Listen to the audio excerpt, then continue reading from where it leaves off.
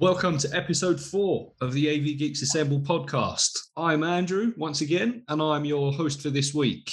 This episode is very exciting because if you heard our clues in episode 3, which hopefully you did listen to, and managed to guess our guest, you will know why it's such an exciting one.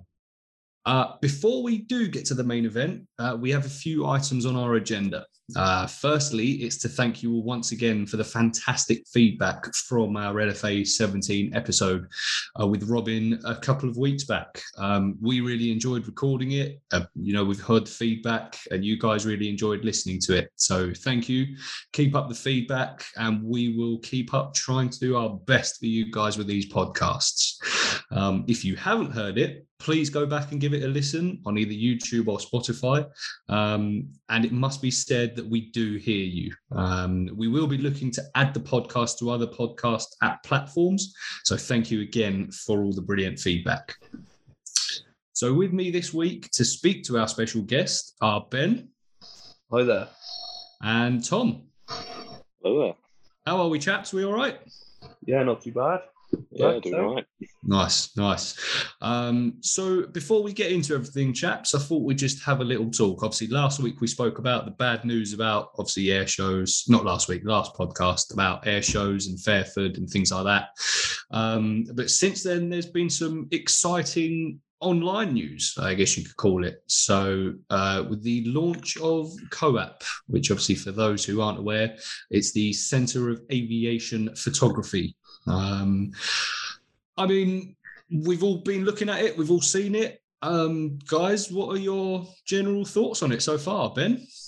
Well, I was lucky enough to sign up on the launch date, which was on Saturday last week, and along with quite a lot of other people around the world. And yeah, it's an absolutely amazing website that has been set up by Rich Cooper and the team there at Centre of Aviation Photography. The content on there is brilliant, with more stuff upcoming, more hints and tips.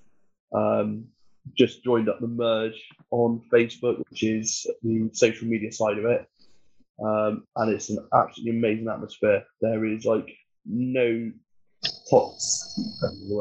toxic atmosphere there.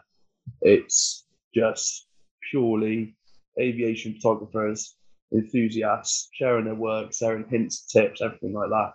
Seeing stuff from all over the world, America, Italy, France, Japan, which is incredible to see that sort of stuff. Yeah. And obviously back home here in the UK, especially at Lakenheath.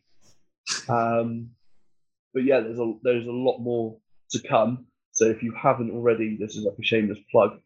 No, I'm not getting paid for it either.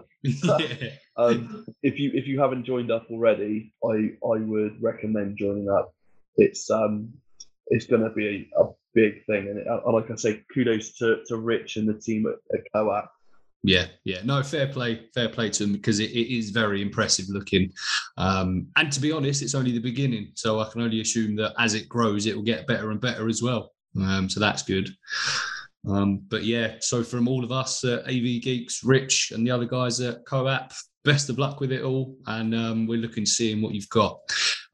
Before we carry on, Tom, I did just want to ask you about your fundraiser that you're doing this month. Do you want to tell us a little bit about that? Yeah, of course, yeah. So this month I'm running 100 kilometres for cancer research. So Nice. Haven't set a target as of yet. We're on track so far. We've raised thereabouts £500. Nice. So yeah, we've ran.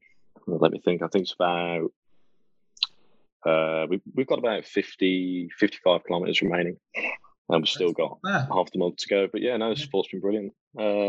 Yeah, it's been great. Yeah, nice one. Have you got what's it on? Is there a link to the page or anything? Is it what was it? Where is it? Yeah, so you can find the link in my my Instagram page bio or on Facebook, but it's on Just Giving. Just Giving. Okay. Just Giving.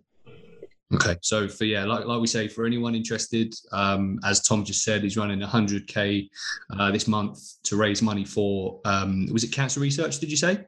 Cancer research, yeah. Cancer research. So if you are interested, if you want to keep up to date with how he's doing, and you want to help get those numbers up, donate any money, or even just send a message, because I know obviously times are tough at the moment. If you want to send over some, some good energy and some positive vibes for Tom, head over to his page and let him know. But yeah, thank you for that, guys. So before we introduce our guest for this episode, we just want to emphasize once again that our opinions are entirely our own, and that does go for any of our guests either today or in the future. Now that's out of the way, it is time for our guest to join us on this flight. We're still not quite sure on the final destination, but we'll see where it goes.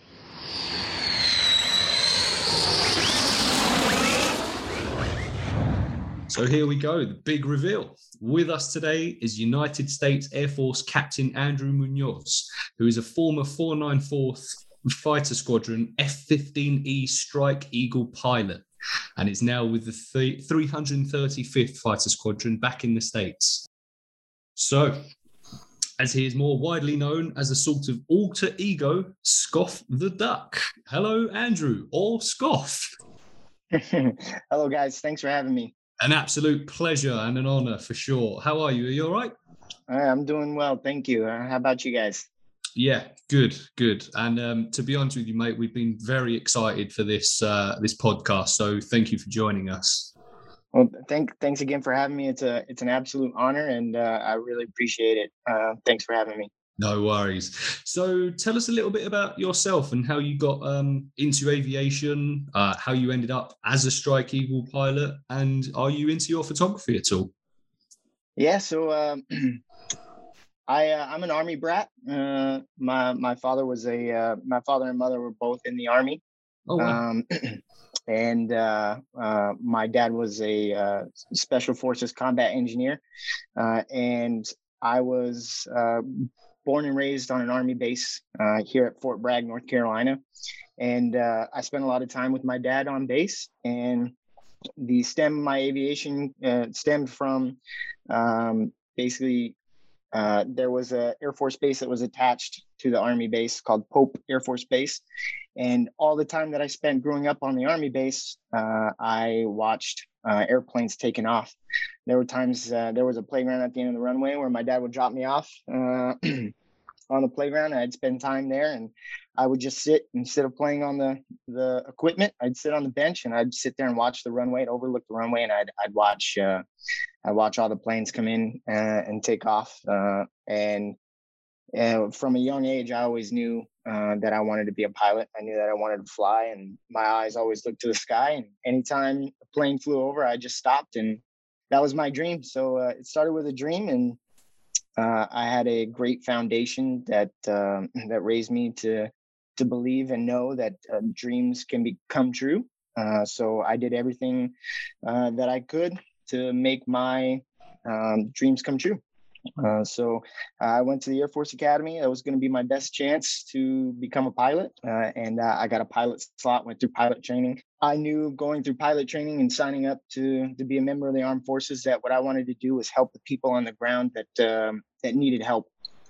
So my dad told me many stories, and I had a lot of people tell me growing up about how they thought, the end was near, and then here came air power coming over, and it gave them strength. It gave them, encouragement, and it made them feel fearless. And I wanted to be one of those guys that helped those guys on the ground. So I wanted to pursue a career in stopping bad people from trying to affect the way we live our lives. And then I found myself in the mighty Strike Eagle. So that's how I became a pilot. That's a little the summary of how I became to where I am now. That's cool. And yes, I love photography. I love, especially the time I spent in England. All the enthusiasts and the love for aviation made me appreciate everything that I do even more. And I just love to see all the photos and all the passion for aviation.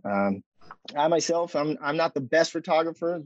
Probably the best photos I take are with my iPhone of my daughter. But I love to take pictures. It's fun for me. But I appreciate.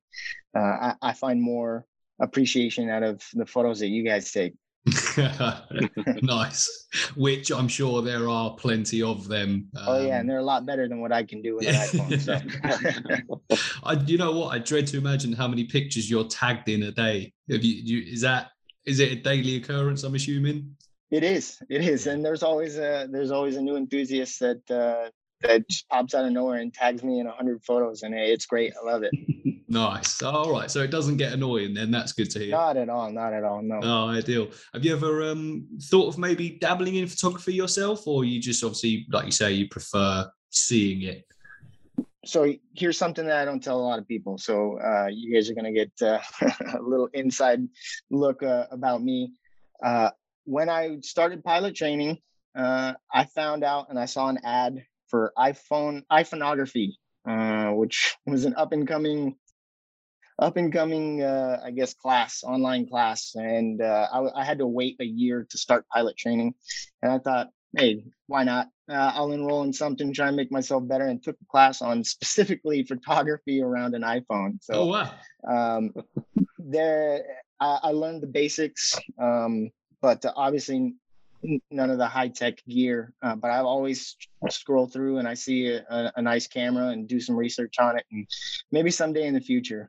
But, yeah. Nice. Ben, I notice you're not saying anything bad about iPhones and Apple right now. Is there a reason behind that? Or, Yeah, well, you want to keep the guests sweet, Yeah, no, Apple's a fantastic product, and it's painful to say that, isn't it? Yeah, right.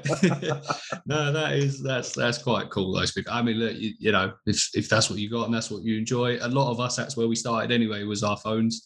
And to be fair, with phones nowadays, they do take some cracking pictures, so we can't really judge them for that. Let's get on to a little icebreaker. Tom, do you want to take this one away? Yeah, so the best way that we thought we'd get to know our guest, we're going to play a little game, a little icebreaker game. So it's rapid fire, this or that round. And yeah, so we'll see how it goes. You ready for that, Panic? I got a full disclosure. Anybody that knows me, I talk a lot, so I'll try and be as rapid as I can. I don't think there's a time limit, so I think you should be all right. Right on. Right, let's roll in. So, number one, tea or coffee? Coffee. Got to have my coffee. Yeah. That's it. Cats or dogs? Dogs. Definitely a dog guy. Didn't even hesitate there. No. You can't beat a dog, can you? Instagram or Facebook? You got to do it for the gram. Yeah. That's it. Netflix or YouTube? Netflix and chill. Yeah. Nice. Music or podcast? Music. I'm a huge music buff. Oh, hang on. So why have we got you on here then? No, I'm joking. The big one here, touching on what we're on about, just iOS or Android? Yeah, definitely iOS. Right answer. Health food or junk food? Oh, I gotta go with junk food. Yeah. Can't blame you. Restaurant or nightclub? I'm getting old, so I got to go with the restaurant. I'm with you the whole way on that one, to be fair. I'm actually with you, and I get judged for that. I'm 27 years old, and apparently I say I'm too old for that, and then I get judged for it. So, Football or basketball? Football. I'm assuming that's American football. Yeah, I was going to say. It's both. Oh, right. I was ready for it. Yeah, both. I grew up playing soccer. Yeah. I loved my football while I was there. But I'm definitely a huge American football fan as well. No, okay, fair enough. Just out of interest, teams that you support? Man City. Oh. Oh, I know. I'm sorry. Controversial that is. Adventure vacation or relaxing vacation? Adventure, definitely. Adventures are great, you know. Yeah, Can't always beat 'em, looking for can the you? next big thrill. Nice. That's it, yeah. This is an interesting one. I'll try to catch you out. Blue or red? Easy, red. And Mad Hatters or Panthers? Love my Panthers. Bleed red. Oh. Yeah. Lakenheath or Seymour Johnson? This is a tough one. So being at Lakenheath was a blessing, and I loved every minute that I was there, and it was an awesome opportunity. But I grew up an hour from Seymour Johnson. I was born and raised, and spent most of my life here. So I'm happy to be home. I'm gonna have to go Seymour. That's a good answer. F-15 or F-35? Oof. Have you seen the loadout of an F-15? Yeah. Oh, well, I'm gonna have to go with F-15. that's it. Yeah. Coke or Pepsi? Coke. Yeah, I'm with you on that one as well. Yeah, well, I agree. TV or book? TV. Yeah. Yeah. TV. Very sure on that one. Cinema or theatre? Cinema. Yeah. And I can't wait for them to open up, and we can all get back to normal. Yeah. Yeah, Well, I that's mean, it, we're yeah. all eagerly awaiting the release of Top Gun 2, surely. Oh, We had a lot of course. plans. Those plans keep getting postponed, but I'm excited for it. Can't wait. I know it's Navy, but we're not going to hold it against them. They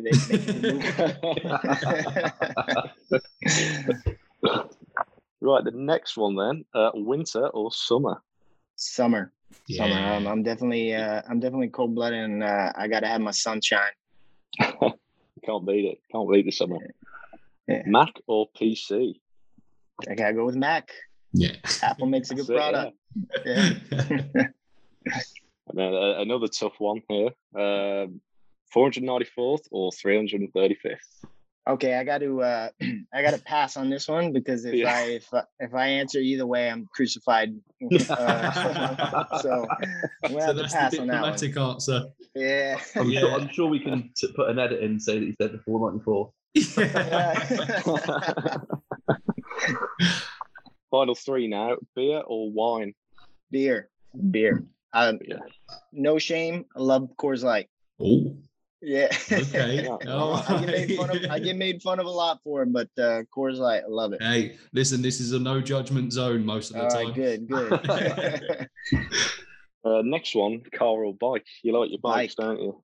Yeah, I do. Bike, two-wheeled machines and F-15s.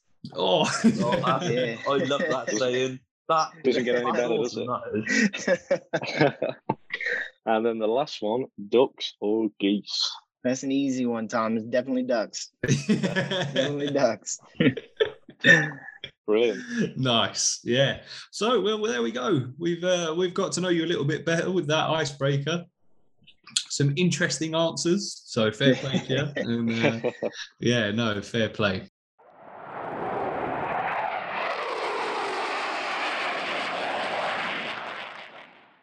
So let's talk about your favorite places that you visited during your time with the United States Air Force. Have you got anything that stands out at all? Or? Oh, absolutely. I tell this all the time. Tell the story all the time. I mean, I traveled all through Europe, all through the UK, and the best place that I visited with one of my best friends was the Mach Loop. We went and we camped out at the Mach Loop, and it stems from one of the reasons why I wanted to come to Lakenheath was so I could get the opportunity to fly through the Mach Loop, and it took me maybe 2.5 years before I actually got to fly through. Okay. And Blimey, yeah. it was very funny. It's a funny story because I tried maybe 7 times, and the weather just didn't help out, and we would plan it and go out there, and we never break out of the clouds, and so we'd have to abort the low level, and I got frustrated because went on the first deployment and then came back, and the brand new lieutenants that had just showed up in the squadron on their very first flight, their flight was going through the mock loop, and I'd had it, and I had a buddy of mine that flies C-130s in the States, and he came and visited us, and I said, you know what, the weather looks good. I had taken time off, and we were sitting there, and I go, man, you know what we should do? We should, because he was also a mock loop fan, and I said, Friday, there's not a cloud forecasted in the sky. I know that fighter squadrons go through the loop on Fridays, fast jet Fridays. We gotta go to the mock loop. Let's go camp out. And so we did all the planning. We deep dove in the internet and found everything, all the tricks. And we went and we camped out at the mock loop, and it was the most amazing experience I had while I was there in places that I visited. Unfortunately, it was when the RAF was banned from flying through, but we got to see a 2-ship of Strike Eagles fly through at 10 a.m. in the morning, and we had a blast. It was an amazing time. The landscape, camping out, it was great. It was great.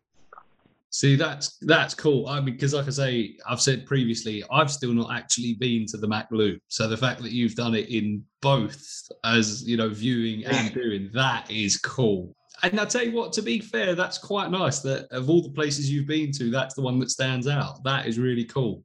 Oh, I've been all over, and it was, it was one of those things that, like I talked about, make your dreams come true. And I wanted to go to the Mac Loop, and if it was either in a jet or if it was with my 2 feet, I was going to make it happen, and we made it happen. So yeah, it was an awesome time. Yeah, I'm really looking forward to the first time I get to experience it, to be fair. But that's when. Well, I hope it happens soon.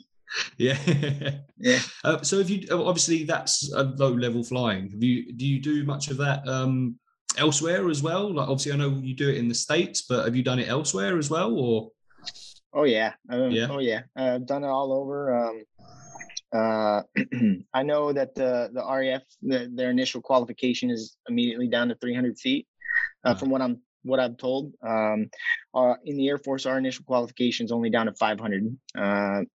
I went through my upgrade training to go down to 300 feet in Saudi Arabia. So I've low flown through all through the Middle East on training. Yeah. I've done it here in the States, and then all over the UK as well. I mean, before we get to the next question, I just have to ask, what's it like flying a fast jet at 300 feet? What is that like? Adrenaline. Yeah. Pure adrenaline. It's one of those 1v1 kind of things of it's either you or the ground, but you want to get as close to it as you can, and it's something that makes you feel alive. That's the best, easiest way I can describe it. It's amazing. It's amazing. Wow. Yeah, because like I say, like I can't even fathom what it must be like, So it's interesting to hear it firsthand. It's amazing to hear. So thank you. Oh, of course. Yeah. It's a great time. It's especially in the Strike Eagle. That's one of the places where we like to live is down low. Nice. Nice. Panic, have you ever done an air show in the UK, States, or in Europe, or have you ever done a fly pass, or have you been involved in planning or anything like that? Yeah, I haven't done a fly pass in the UK. I did the family day at Marham. I believe that was in 2019. I think March of 2019. We did the family day, and I led a 2-ship in, and we did a static display. So not really a fly pass, but we did the static display there. Okay. And it was awesome, very welcoming, and got to spread the love of the Strike Eagle a little bit there. The most pure fly pass that I could say that I took part of, we were stationed on our deployment. This was beginning of 2020. We supported the 2020 Kuwait Air Show. We were in Saudi, and we did a 4-day flight. Every day we took off out of Saudi, and we would aerial refuel, and we would drop into the air show and we would do a small demonstration. The Strike Eagle doesn't really have a demonstration team, so we do what we can whenever we're allotted one of these abilities to go demonstrate the capabilities. And we basically put on a small demonstration from what we're allowed to do. But the 2020 Kuwaiti Air Show, it was about 75,000 people over 4 days, where we got to, drop in and show off the Strike Eagle a little bit. Nice. Okay, that's again really nice insight. Because again, we usually see it from the ground, so it's nice to hear it from the aerial view side of things. So that's seriously cool. Well, I'd never really took in a fly pass before, so it was interesting to me when we were trying to think about it from the air, because obviously I've been to fly pass on the ground, but thinking about where's our action point and trying to, envision where is stage center and where do you want the action to happen was something that I'd never thought about in flights past, of like, where do we want, the action to take place, or at what speed do we want to be right at when, you're in the middle of the air show, so that everybody can get the best effect. It was different for us being in the cockpit, trying to, make sure that it was a perfect show. Being a 2-person jet, it was great to make sure that I could look forward and, just see your airspeed, your altitude, and where you were, but actually having somebody that's looking out and being like, go now, so that, right at the stage center, they could call the action point to, do an unrestricted climb or, dive in to do, a small demonstration. Yeah, no, that's cool, because obviously a lot, or not all of them, but a lot of the stuff that we see at air shows at the moment are, single seat displays. So obviously to do all of that you've just, explained must be one hell of a task to carry out. Yeah, it was definitely an experience. And the craziest part about the craziest part about the experience was that we were in the desert and I hadn't seen grass in a very long time, but the Kuwait approach end to their main runway has Kuwait spelled out in grass, and we were doing the satellite imagery, review, and I said, no way that's grass. And sure enough, you look out and there's Kuwait spelled out in grass. Class. That's mad. Yeah. That's mental. Brilliant. Nice. Right, so on to the next thing. So Tom, as far as we've been told, you've got a few questions.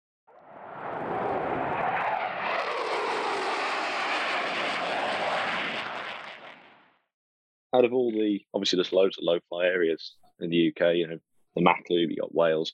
Have you got a particular favourite? And if so, as well, what low-fly areas have you flown in the UK? My personal favourite is LFA 7. I love going to the Machloop. I tried to go as much as I could, any chance that I got, I'd go out there, because like I said before, I wanted to come here to Lakenheath so I could go fly in the Machloop. And it was a dream of mine and I wanted to make it happen. So I have to go with LFA 7, but I've flown all over. I can't remember all of the LFAs, to be honest with you. But I know that most air crew would like to go fly in the Lake District. It's a little bit better terrain to navigate through, and there's a lot more options. But I'm a huge fan of LFA 7 and the Machloop. That's a good answer. Yeah, it's great to be to go up there yourself as a photographer and see. Yeah. Brilliant. So, what is your favourite part of flying? Favorite part of flying, and it's going to be favorite part of flying is going to be more for all of the brethren there in the UK, is no matter what the weather is, when I get to fly, I get to see the sun. And that's something that's, especially you guys know, when you haven't seen the sun in 2-3 weeks, getting to go airborne and break through that cloud, and there it is, and the sun's there, and the warmth on your face when you haven't seen it in a while is for me, is the best part. And I get to come home and tell my wife and my daughter, I got to see the sun today. It's a nice feeling.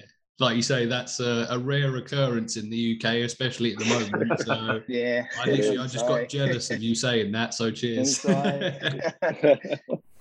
it must be great up there, and I guess, sunsets, sunrises, you must see some amazing spectacles up there. Oh yeah, definitely. There's nothing like watching the sunrise at 30,000 feet. It's a true experience. That's brilliant. So a question that I know a lot of people have been asking, and if you're okay to answer, obviously you fly with your mascot Scoff. Would you be able to tell people what the meaning behind Scoff is? Yeah. So Scoff the duck stands for a saying that came from all of the briefs that I attended in every flight, upgrading and learning all the things that I've learned till now. And we train to a timeline on missiles, and we basically take intel analysis and say this is the missile that we're going to train to, and this is the most threatening missile, and it's the most capable, so we go off a timeline off of that missile. So all of our tactics are based on the most threatening missile, but every engagement starts off beyond visual range and usually winds up with somebody going to within visual range combat.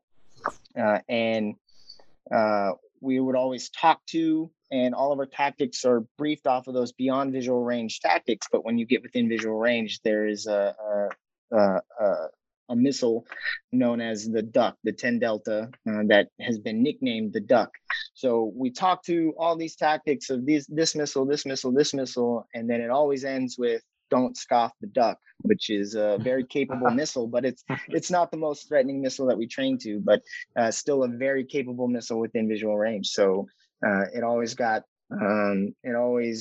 was always said, "Don't scoff the Duck." And then I started flying with Scoff. I started flying with a Duck, and then all my friends said, "Yeah, don't scoff the Duck," and then it just stuck, and it's Scoff the Duck. So that's class. That's brilliant. That is class. I like that. I'm guessing by the way you were looking down on camera, you've got Scoff down there with you. Yeah, Scoff.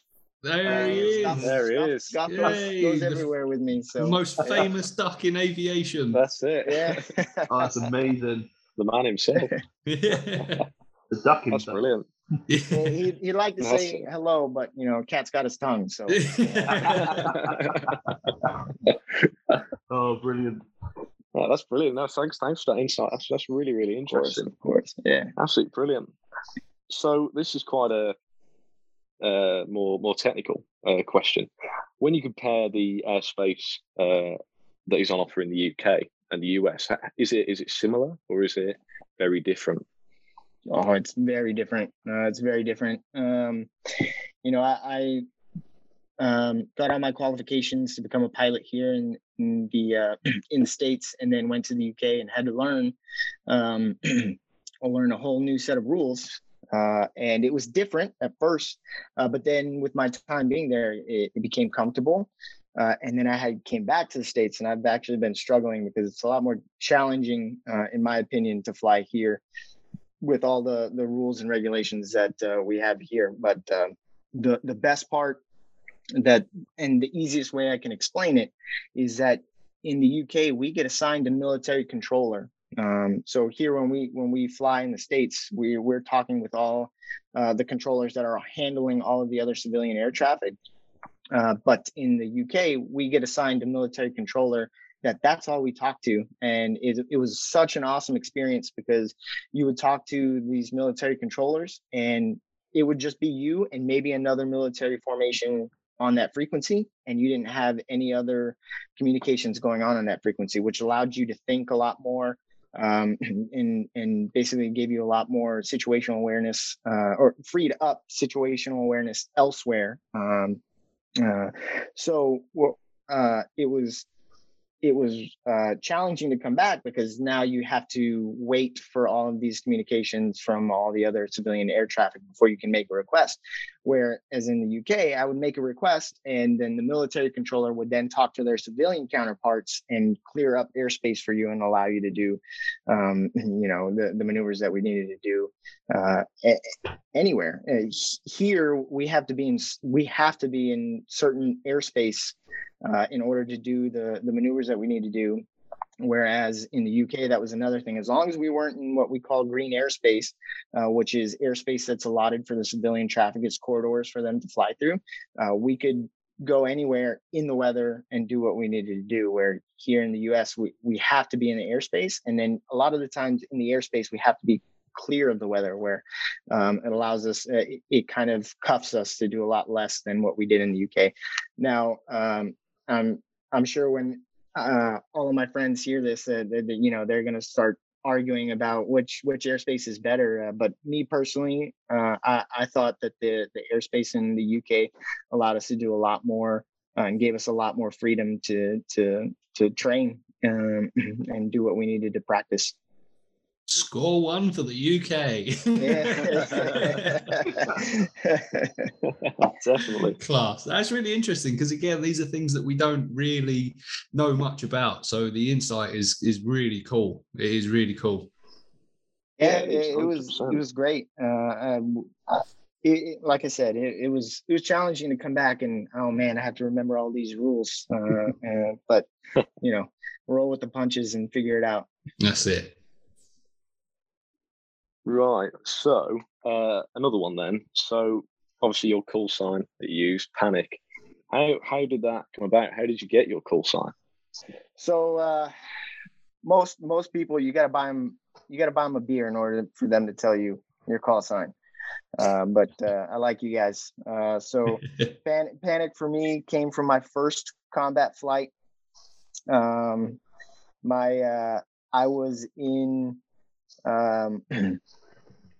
in Syria flying my first combat mission at night, and I didn't have a whole lot of experience at night. And we are rejoining on the tanker, and it is the worst thunderstorms imaginable. And there's lightning going off all over. And I'm doing everything I can just to hang on to the wing of the tanker. And I mean, you look out and you could see the wings of the tanker flop as it would hit turbulence going through the clouds. And I made it to maybe 10 pounds of gas before I could actually get on the boom, or I would have had to turn back and return to base. But I finally, got stable enough to refuel, and then went into our cap, and we were capping in the north part of the country in Syria, along the Turkish border, and flying along, and I see a big flash, and I tell my flight lead, I go, "Hey, I just saw an explosion down my left wing line. There's a big explosion." And he goes, "Confirm you said your left wing line?" I go, "Yep, that's right." And he came back and he tells me, "You sure it was your left?" But yes, I'm telling you, I was looking this way and I saw an explosion. Confirm that was to the north. But yes, to the north, down my left wing line, I saw an explosion. That's Turkey in friendly airspace. And wow. Then we got through, and I was worried about an explosion that went off, and it was lightning that I was seeing. So, so I guess I don't know. I guess I'm a little jumpy sometimes. I mean, to be fair, in that instance, I cannot say I blame you. I don't think there's many people that wouldn't right there and then. I mean, people will call me a quibbler, but I swear I saw an explosion. But with everything that was going on, it probably was lightning. Well, to be fair, with you saying that you got to be bought a beer to tell us that, now that you've told us, we all owe you a beer. So if we ever manage to catch up, the drinks are on us. Don't forget Coors Light. Yeah. We'll remember.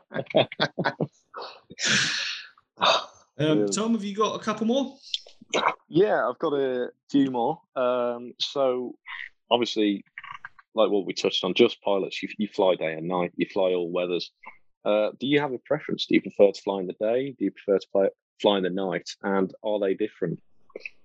Oh, yes, absolutely different. I didn't have a lot of experience flying at night, but on both deployments, I was a night flyer. I volunteered to fly on the first deployment at night, and then I realized how challenging it was. And again, this is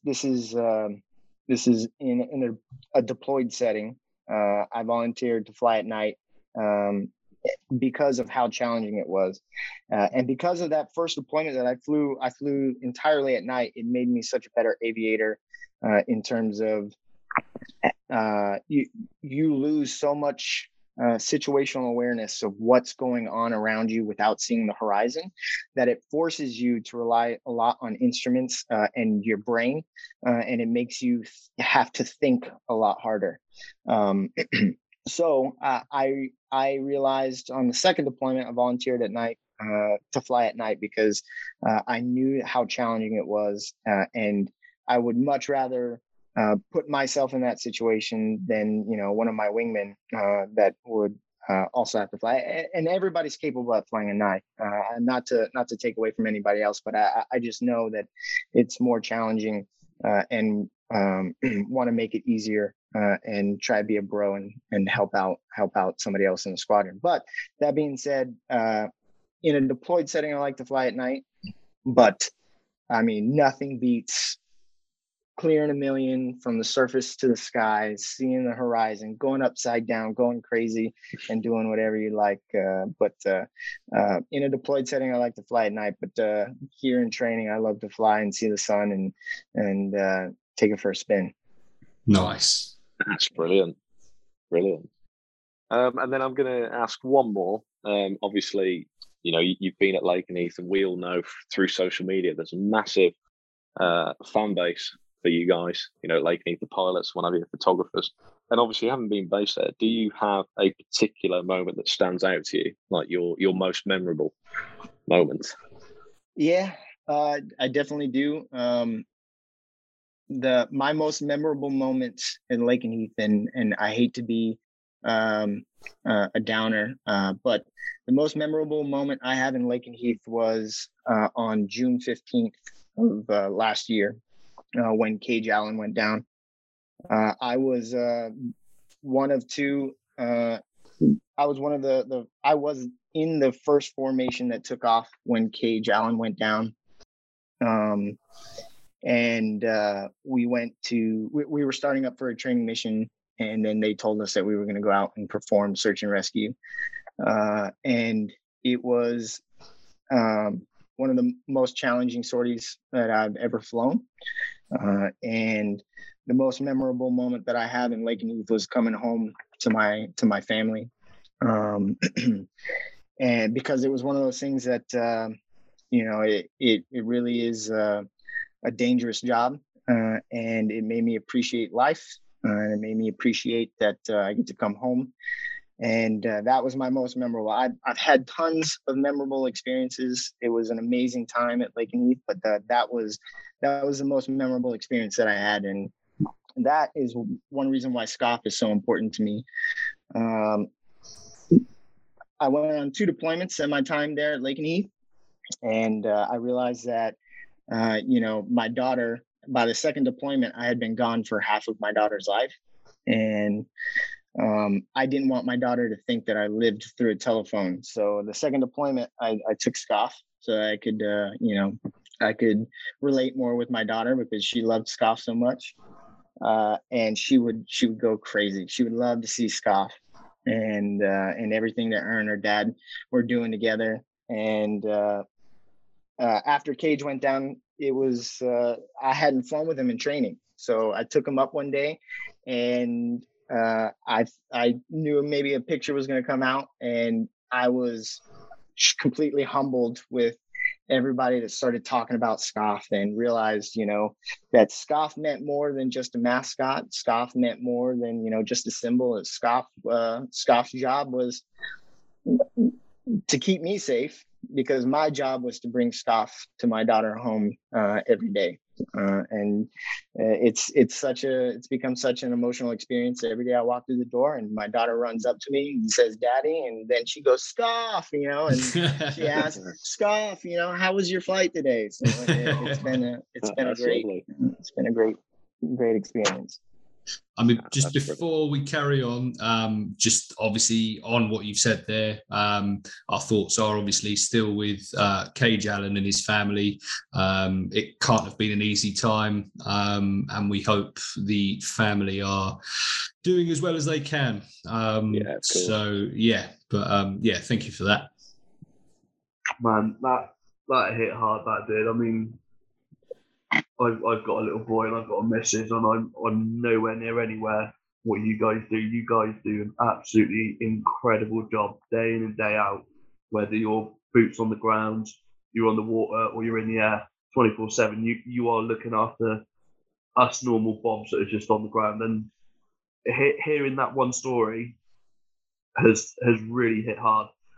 And I just want to say, from all of us, a massive thank you for everything you do. The sacrifices that you guys and girls do on a daily basis is incredible, and it is an honor. And I just want to say thank you for thank you. I appreciate it. I know everybody in the armed forces appreciates it, and it's tough nowadays. More people in the armed forces need to hear that appreciation. So thank you. And thank you guys for all your support.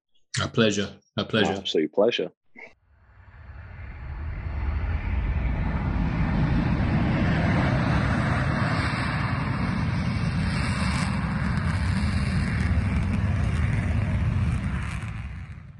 Right, I've got some questions that have popped up from the Lake and Heath enthusiast Facebook group. You probably know, because quite a lot of your pictures are on there. With you and Scoff. So the first one's from Craig Starbridge. I think we kind of touched on this one a little bit. What was your favourite thing about flying in the UK? My favorite thing about flying in the UK was the enthusiasm, the passion, the love for flying from everyone all around. It was such an amazing experience, seeing so many people be involved and wanting to know and taking photographs, asking for swag and patches and shirts. It was awesome. And that's one of the things that I'd like to apologize in advance to all my followers for Scoff, is that we don't have that enthusiasm here.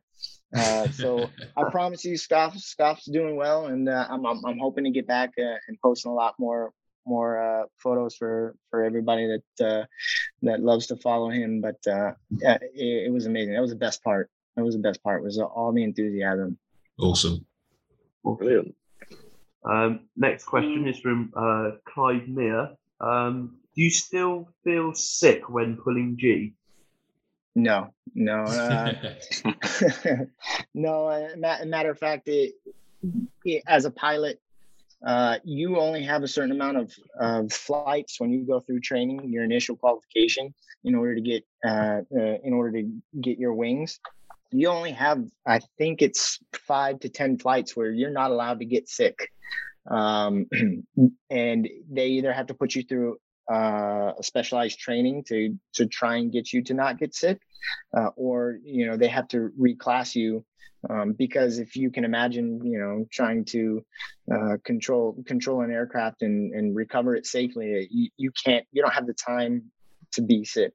Now, I always try to tell people it's kind of like driving in a car. If you're riding in the passenger seat and you're reading, or you just naturally get car sick, most people that get car sick in the passenger seat, they don't get sick when they're driving. So it's usually a lot easier as a pilot not to get sick after a while. But pulling G's, I'll tell you, you will get sore. There are a lot of times where you get kinks in your necks and your back will start to be sore. But nothing. A little bit of stretching and Advil won't help. Nice. Just out of curiosity, what's the most you pulled G-wise? 8.9. Oh, impressive. Impressive. Oh, the Strike Eagle, she's a beast, but she's got a lot of drag on her. She's chubby. She can't sustain that amount of G's for very long, but she can definitely touch it. So that's class. That's wicked. Yeah. And then one final question is coming from a follower on Instagram, from lr.zn photography. What has been your favorite ride in an F-15? Oh man, that's a tough one. Oof, favorite ride in an F-15. To be honest with you, I can't answer that. That they're all awesome. They're all amazing. It's a blessing to fly it every day.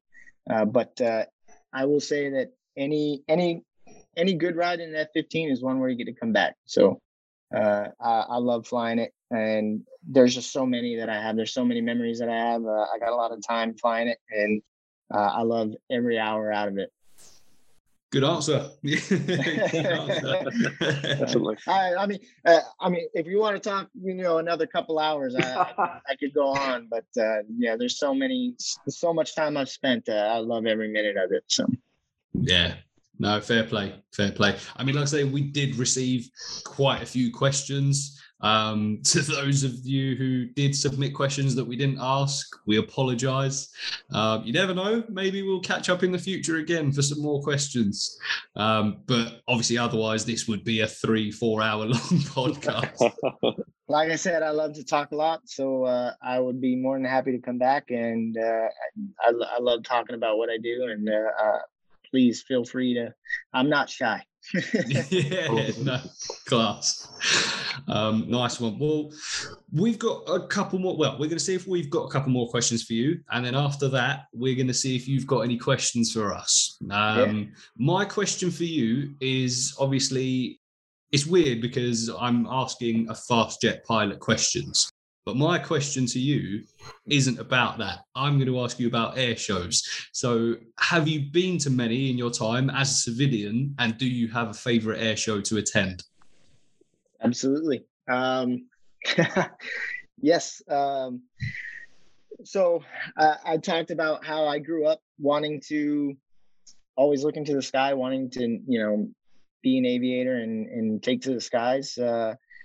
Seymour Johnson offers an air show. I'm not sure if it's every 2 years. I know that this year's was canceled, obviously. Yeah. But they offer an air show called Wings Over Wayne. Wayne County is the county that Seymour Johnson is based in, and it's called Wings Over Wayne.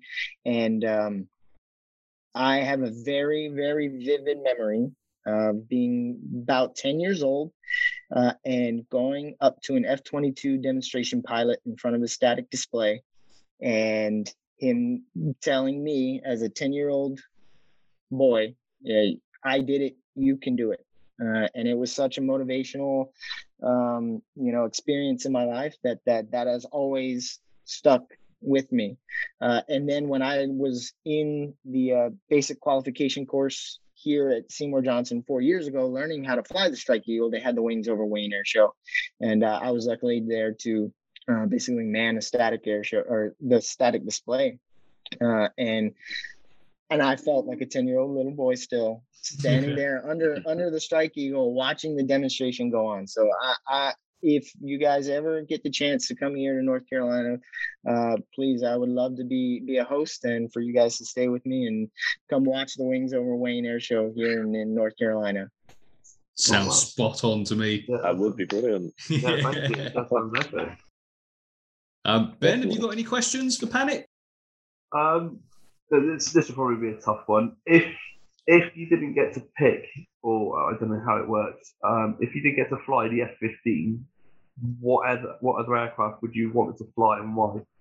I've thought about this a lot, and really what it comes down to is anything in the Air Force would have been an amazing opportunity to fly, because we're such a team. We require every asset is important for one reason or another, and we need the assets that we have. And it would have been an amazing opportunity to fly any asset that the Air Force has. I mean, I have BFM'd against a Raptor. I would love to tell you that I'd love to go take one of those for a spin. I would have loved to fly the SR-71. I could go on and talk about all my favorite airplanes, but the truth is we're all a team and we need every single platform that we have available. So awesome. Good question. Yeah, very good question. Tom, have you got any more, mate? So yeah, actually talking about favorite aircrafts and what have you. What aircraft have you flown aside from the F-15? So most of all my flying experience has been with the Air Force. In order to get to pilot training, you have to go through introductory flight screening. And we fly, I don't know, maybe 6 hours in a Diamond DA-20. Is a 2-seat airplane with a lawnmower engine. That was an experience. I have flown the T6 Texan 2, the T-38, nice. And then the Strike Eagle, and then I have maybe about 6 hours in a Cessna 172. I'm hoping to get some more civil aviation experience and go flying. And, someday I'm hoping that I'd get a nice little plot of land with a grass strip and my own, fleet of planes to go out and fly around for fun. Nice. That'd be great. Yeah. I still think it's magic how a helicopter flies, but someday hoping to get called in some kind of rotary aircraft. Yeah, right. Wow. Or maybe an in-between, maybe go for an Osprey or something like that. Yeah. Best of both worlds. Yeah. Class. Panic, we're going to do a little switcheroo here. Have you got any questions for us? Yeah, Tom. So I've been following your run for cancer research. I'm just curious what inspired you to do that. To be honest, it came about a couple of weeks ago. I was just sat there of an email. I just thought, you know what, I want to do something different. I'm hoping to get into the Royal Air Force at some point, and obviously fitness is a key part. You have to be fit. And I thought, what can I do to keep me motivated to keep fit, but also help others? And it's something that's quite close to my heart. There's a few family members who we sadly lost to it. And I thought, you know what, I want to do something. I want to give something back. I'm going to set myself a challenge that, that will benefit me, but that can also benefit others. So that's when I decided that's what I wanted to do. And it's going good. It's going all right so far. Yeah. That's awesome. Well, I'm sorry for those that you've lost, and I appreciate what you're doing. Brilliant. Thanks. I wish you luck. Yeah. What is the first thing that you want to do when lockdowns lift? You know what? It's a weird one because I don't want to blow my own trumpet, but I have actually managed to keep myself as busy as possible during lockdown. I'm technically, in a way, a key worker anyway, so I'm an electrician. So I've been working through the whole thing. But at the same time, on top of that, I've started going into other things. Just trying to better myself and my future. It's something that I'll talk about at some point soon, but I've very recently become part owner of my local reptile shop because it's a big passion of mine as well as aviation. I've got another private podcast about reptiles and things like that. I'm into photography. Oh, awesome. I'm trying to do, trying to get my name out there for maybe some wedding photography. I'm just basically trying to, expand on things I enjoy and just trying to better things for my future. So that's what I've been doing during lockdown. As for when lockdown ends, it's going to be something simple. Obviously, on the one hand, it's going to see my family because they're in London and I'm in Devon. But just, for me and my fiance to go to a restaurant together and sit and have dinner out in public in a nice environment with someone cooking our dinner for us, have a little drink or two as well. That's up there on the list for sure. So aviation wise, I need to get to an airbase for sure. But that's probably my answer for that, even if it was quite long-winded. No, that's awesome. Congrats. Cheers. You're the classic Renaissance man, yeah. That's it. Yeah. Ben, where's the best place to get a pint? Oh dear. Tough one for last, yeah. Yeah, that's a tough one. It depends what your tickle is, really. I mean, down where I am, I'm on the seafront. I've got a beachfront, so there's quite a few bars down there. I don't know if you've ever visited one. There's a chain called the Wetherspoons.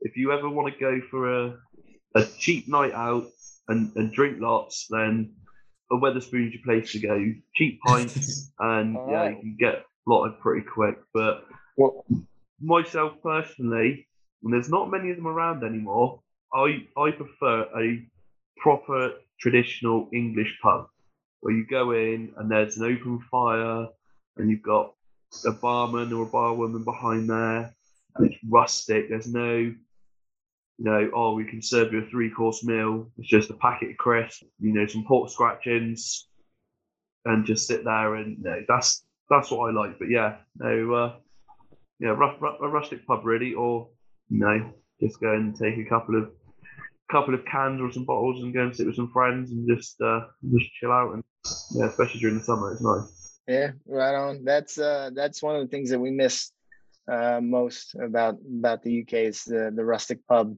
feel, the ambiance. So, but Wetherspoon, I'll definitely when I get back, I'll definitely have to go there. There's plenty of them, mate. There's plenty of them. There is plenty of them. I mean, I'm 17. I can't comment. Class. Oh, brilliant. Nice one. Right, well, gents, if that's it for questions, I think that just about gets us back to base after another flight. Panic, we hope you and Scoff have enjoyed it and that there wasn't too much turbulence. But it's been an absolute pleasure, so thank you. Thank you. It's an absolute honor. I can't tell you how humbled we are, the whole family, for everybody and everybody's support and enthusiasm. We from the bottom of our hearts, we appreciate it. Thank you. And please, like I said, I'm not shy. If you guys ever have any questions, please reach out, and I'd love to be back whenever you guys have me. Awesome, thank you. We'll probably take you up on that because I'm sure we've got more questions. But 2 thumbs up, too easy. That's it. Well, before we do get going, we'll just go around the group so you can find us all on social media. Obviously, Panic, feel free to give away as little or as much as you please on this one. But Ben, social media handles, Instagram, Facebook. So yes, same as normal for Facebook and Instagram. It's Benz_aviation_photography, and that's both Instagram and Facebook. Nice one. Tom? Yeah, Instagram is aviation._photography, and Facebook is tom.whitworth.photography, I think. Yeah, I don't know my own username. I do apologise. It's probably not ideal, mate, but yeah, I'm sure we'll be able to link you somewhere. That's it. Obviously, Panic, this one's completely up to you, as much or as little, or if Scott's got a page, feel free to let us know what it is. No, absolutely. Scoff, Scoff's Instagram is Scoff the Duck, one word, SCOFF and then he also has a Facebook page, Scoff, one word, space, and then it's the Duck, one word. So feel free to follow us. And like I said, I apologize. It's been a while since he's been around to post, but I'm hoping that he'll get posting here soon. Yeah, no worries. No, that's cool. Thank you. Right. So again, thank you for joining us on episode 4 of the AV Geeks Assemble podcast. And thank you to everyone listening. We hope you've enjoyed it as much as we did, because it has been fantastic.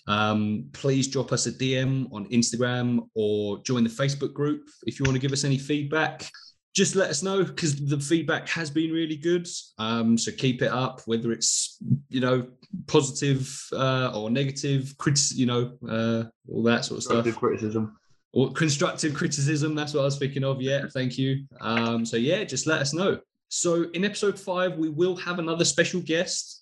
We will talk more about that on our Facebook and Instagram at some point soon. We'll start giving out little hints or whatever on who we're going to have. The only hint we'll give you so far is they are part of the Royal Navy. So that will be a good one as well. What we'll do is, once we've let a little bit more go, you can start sending us questions as we've done for this one. Again, DM us on Instagram, avgeeks_assemble, or start a topic on our Facebook group for you to post your questions on. So thank you again for this week's guests, which are Andrew and Scoff. We look forward to seeing you back at Lakenheath maybe one day, or you never know, we might take you up on the offer and see you out there stateside. But yeah, again, thank you, everyone. Thank you, Panic. It's been a pleasure. And for everyone else, stay safe out there, and we will see you at the fence.